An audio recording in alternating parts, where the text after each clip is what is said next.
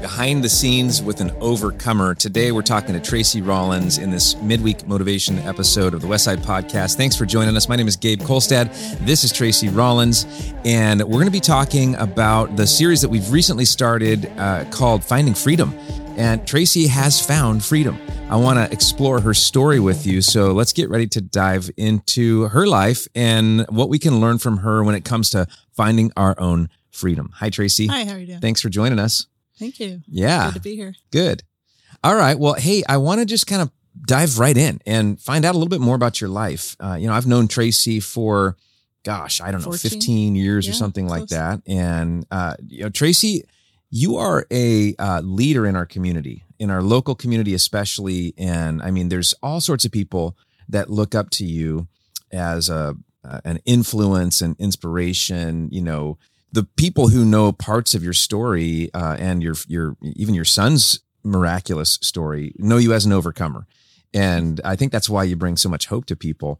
But, we're talking with an audience and even myself and our church who there's things we're trying to figure out. Maybe we feel stuck in some way and we haven't found our freedom.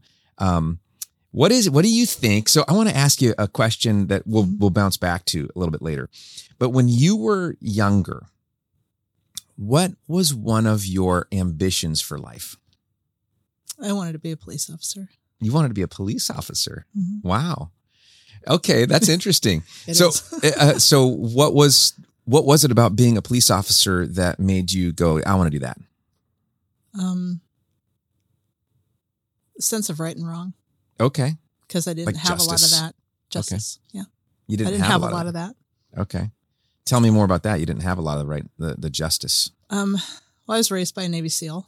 Oh, wow. Yeah. And a mom, they both had addiction. Okay. Alcohol issues. So sometimes we're kind of left to our own devices. And they tried the best they could, but it was the 70s. So things were very differently then. A lot of things were just, everybody did bad things. I feel like a lot of things that happened to me, like horrible things that happened to me, there was nobody there to tell me that was wrong. And so I think I decided later that I wanted to be the person to make people stop doing bad things. Okay. Wow. So your motivation came out of a sense of responding to something that you were having to struggle with to keep other people from having to struggle with it. Yes. Sounds like. And then having a little sister trying to protect. Okay. Yeah. Wow. Mm-hmm. Can you tell us a little bit about where you grew up and what your family life was like? I grew up here.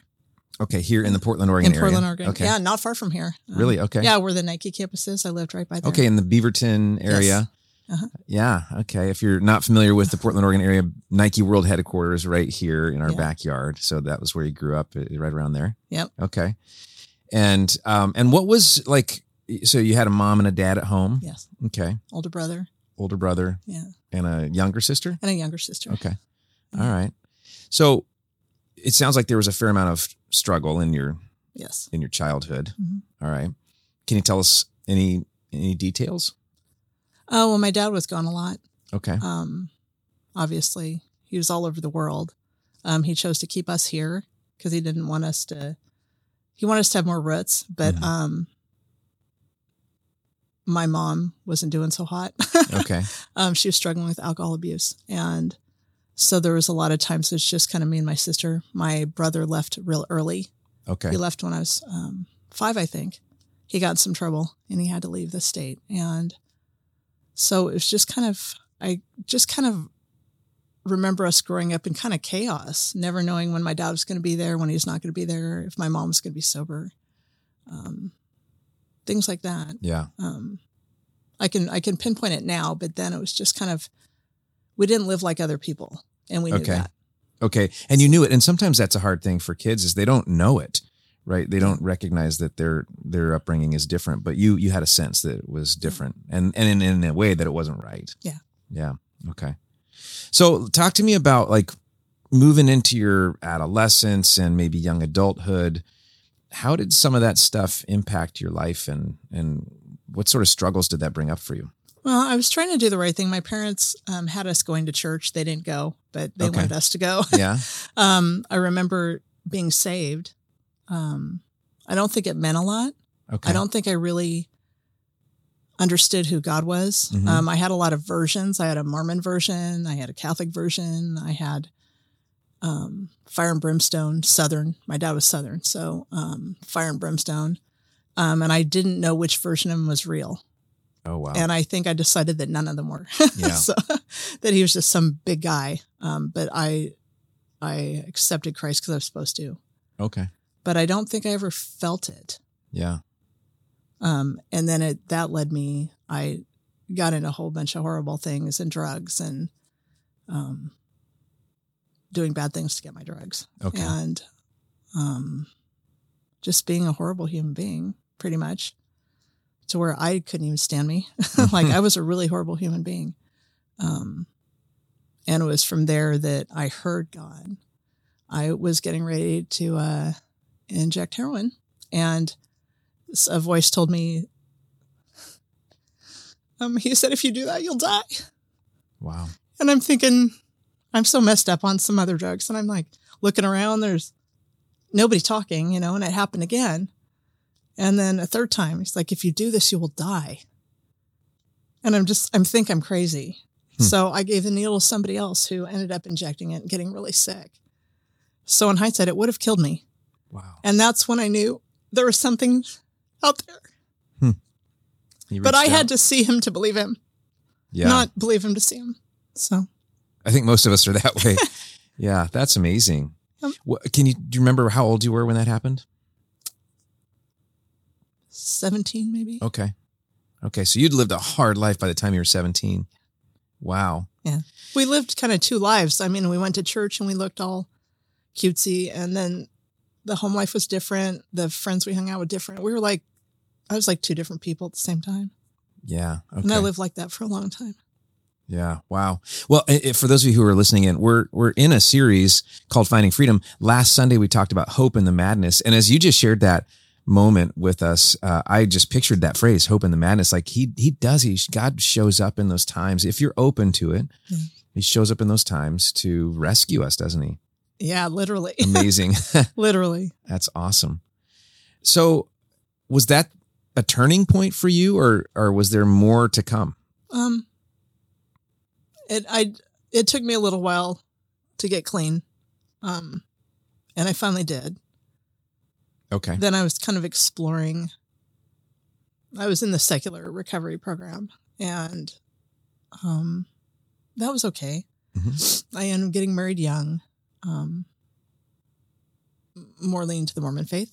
And I wasn't ready I didn't know what I was doing. And I obviously didn't have any role models to teach me. Mm-hmm. So in hindsight, I was actually kind of abusive. Okay. And I'm just recently come to terms with that I had really huge anger problems, trust issues, a lot of stuff. I didn't know how to have a functional relationship. So that didn't end well. And then it was I didn't go back to drugs or anything like that. But I stayed in recovery, just kind of got lost again for a little while. Mm-hmm. And then just kind of started finding my way back. Okay. So I've spent a lot of my life wandering in and out of my faith and trying to figure things out with zero life experience or zero tools. Yeah. So. Okay. I want to just dive in a little bit to that statement right there. So, it seems to me like your struggle had really big moments in your childhood and even in your adolescence. And then as an adult, you've pretty much been trying to recover from those struggles. And I mean, you're wearing a shirt right now that says Celebrate Recovery. Yes. If you're not aware of what Celebrate Recovery is, it's a 12-step Christ-centered recovery program. We host Celebrate Recovery Ministry here at our church. Tracy is a big part of it. And, it's fun to see you growing now. And I think in one way, you're an example of what growth is. It's forever. You're never done, right? You're going, I'm just now coming to terms with some of those things that I didn't realize before. Well, that's great. We should never be done growing. And so I'm proud of you for that. I had been coming to this church for years and never been to CR. Yeah. And so Nick and Heather brought me. Okay. And then when I got there, God goes, sit down. We got some stuff to do.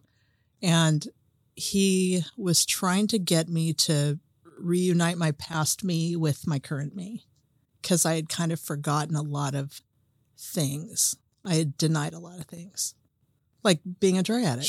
Sure. So he was like, I need you to be the whole person so that you can help other people. Wow. So it was incredible. Was that hard? Yes.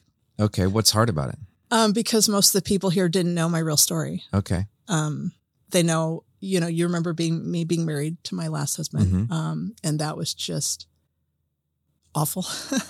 That was a really hard thing to go through. But a lot of people don't know where I really come from. And it wasn't until I went on outreach with Melissa that I told her who I really was. Really? And she was like, oh. Melissa's my wife. And yet Yes. Tracy and my wife recently went on outreach together. Yeah. Yeah. And I realized that I have to tell my real story. Wow. Like I have to tell where I really, really come from and just how broken I was. But he needed me to recognize that. Yeah. Because he sent me on a path that day that was going to change my life again. And, it was even back to last March when Connor got diagnosed. God changes my life on a dime. And that's the way he works with us. Yeah. It's just that fast. And everything, the trajectory changes. That's amazing. And I look at that and call it breakthrough personally. However, my image of breakthrough is often like I'm sitting here waiting for God to strap some rockets to my legs, and send me off where I want to go. But I've never experienced that. It's been more like what you just shared. And just to press into it, it seems like what you're experiencing is that your breakthrough is coming when you get humble enough to let go of your ego and what people think about you and be real. Yeah. And that's where God is doing all this great work in and through you now. Yeah. Because I've spent most of my life having a shell and only letting people so far in. Yeah. And letting them see what I want them to see. Okay. And I do. I'm kind of rough around the edges. I'm aware of that. Your powerhouse. Yeah, thank you. Yeah. Even like teaching Taekwondo, Mm-hmm. there were some ladies, that kept trying to get to know me. And I'm like, nope, nope, I'll be your instructor. That's it. And they just kept kind of picking at me. Mm-hmm. And then I realized they were doing this goofy stuff to get my attention. And I was teaching them all these forms and they were doing them wrong on purpose. And my recently adopted son, Neil, he goes, they love you. And that was kind of start the breaking of my shell to let people in, to really let people in. And it wasn't 6 months later when Connor was diagnosed with cancer that I knew why God was doing that. Wow. Because he knew I was going to need these people. And so I can look back and see exactly where he was starting to crack the shells and making plans. And he knew what was coming. And he was like, I really need you to listen. Yep. I really need you to be ready, type of a thing. Wow. Because if I still had that shell up, there's no way Connor and I would have survived this. So. Wow. Okay. For those of you who are listening in and you're not sure what Connor's story is, can you give us in 60 seconds, what's Connor's story? March 1st, he had a stomach ache and he wanted to come home. And I said, if you're coming home, you're coming home, school. You're going to the doctor. Yeah. We found out he had a tumor. That tumor became cancer. The cancer mutated into something worse. They removed 85% of his stomach to save him. OHSU was finally like, we can't cure him. He's not treatable. We went to Texas and that's where he's being treated. He had a second tumor that was really going to do him in. That's the one we were worried about and it disappeared. Incredible. Just miraculous. Lots of people praying for sure. Yeah. So OHSU said unexplained medical phenomenon. MD Anderson in Texas said miraculous healing. So we knew exactly where we needed to be. And we've just had miracle after miracle. And right now he's in partial remission, which means it's still there. It's not growing. It's not moving. And he, by all intents and purposes, should be gone. Wow. And it has been incredible to see his faith. Yeah. And he's an inspiration to me trying to follow that. So if I was to see a theme in your life and in your story and your journey, I mean, now, like, okay, so today you're serving in Celebrate Recovery. You have a full-time job. You do these things as volunteer. You're working with Taekwondo, teaching kids and adults, a discipline and a self-esteem builder, and, investing in kids and so many people. You just dropped another thing that I didn't even know about. Your recently adopted child, Neil. Yes. What's this? It's somebody I met at Taekwondo. Okay. His mom abandoned him when he was 5. Okay. And we've just kind of, he's an adult. Okay. But we've just kind of developed this relationship. And then the only female he had in his life was his grandma, and she died about 5 years ago. Okay. So he's like, I don't have anybody. And I'm like, we have us. So I've kind of took him on as a mom. And then a year ago, last October, we're like, why don't we adopt him? Oh, we wow. found out we could. And so Connor's the one that actually asked him. Really? Yeah. And then we have 2 more adoptions on the way. Do you really? Yeah. Wow. So you're just building this big family. Yes. I love it. I'm just doing, and it's those girls that tried to get into my heart, and now I'm going to make them my daughters. That's amazing. Wow. So yeah. That's super cool. And again, if I see a theme in your life, I think it is this surrender, like let go of control, let go of ego, let go of your past, and allow God to do the work that only he can do. Yep. Yeah. I fought for years to keep control of things, to have control over something. And then I realized that the only way to keep it was to get rid of it, was to give it to God and let him, because he's so much more knowledgeable. It's like that little meme you see where Jesus is trying to get a teddy bear from the little kid. Yeah. And he's got the bigger one behind his back. She's like, but I love this one. Yeah. That's the way he is with us. And, when we're arguing with the 3-year-old, because we know that if you eat that candy, you're not going to eat dinner. But the 3-year-old only understands right now. Yeah. And so, but we can see farther than the 3-year-old can.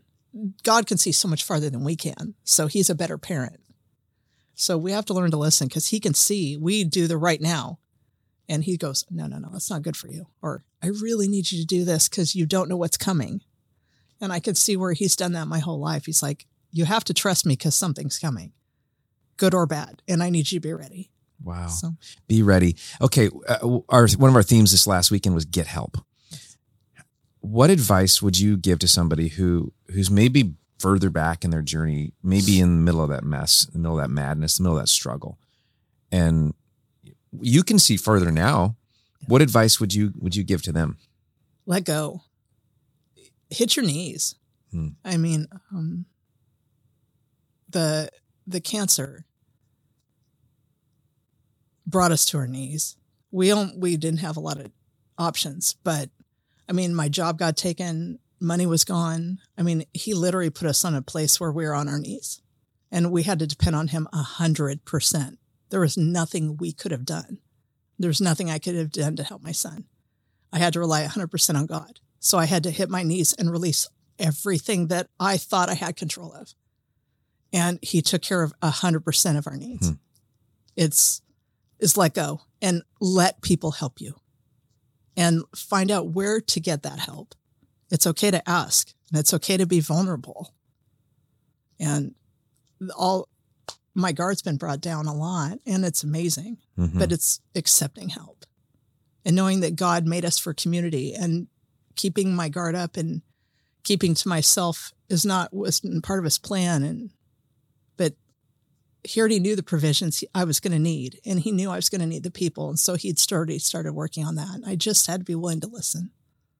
So good. Oh my gosh. Thanks so much for being real and vulnerable and sharing your life with us. And, I look to you, Tracy, as an inspiration of what it looks like to overcome a struggle, and to then go to a higher place.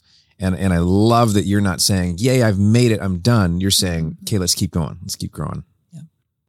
Love it. Yeah, we're still going. Because when, and we've talked about this, but something I'm dealing with right now is that when we went in September to Texas, we found out Connor's remission and that I am not. And so that's something I am having to deal with. And that is when you're actively experiencing cancer. It's emphysema. Emphysema, okay. But it's MD Anderson's going to be treating that. They consider it in the realm of lung cancer. Okay. So, and I did it to myself from smoking for too many years. Okay. But that's when you find out what your faith is, because it's not just me trying to keep my son alive. Now I have to put my life in God's hands. They gave me 5 to 10 years. And it could even be longer than that. It could be shorter. I don't know. But I have to trust him with what's going to happen. And I want to handle it with as much grace as my son did. Because it's hard to have someone look at you and tell you you're going to die. Mm-hmm. And now I know how Connor felt. Mm-hmm. And I just have so much more respect for him walking that journey. And now Connor's like, now we're going to walk this one together. So I just want to make sure that I'm open to God, and that whatever time I have, I want it to be useful. So. That's fantastic. And it reminds me of your early ambition to be a cop, and undoubtedly that was your motive then, was to be useful, and it remains that. So, and you are. Thanks for sharing. Thank you. Thank you. Thanks for listening in. And I know you were inspired by this. I hope that if this was helpful, that you'll subscribe to this channel and to this podcast and share it with a friend or two. And I also want to invite you to join us at Westside for a church service, perhaps this weekend. You can find out more online at westsidecommunitychurch.com, or you can just pop in to our physical location in the Portland, Oregon area. We would love to see you. We hope you have a great week.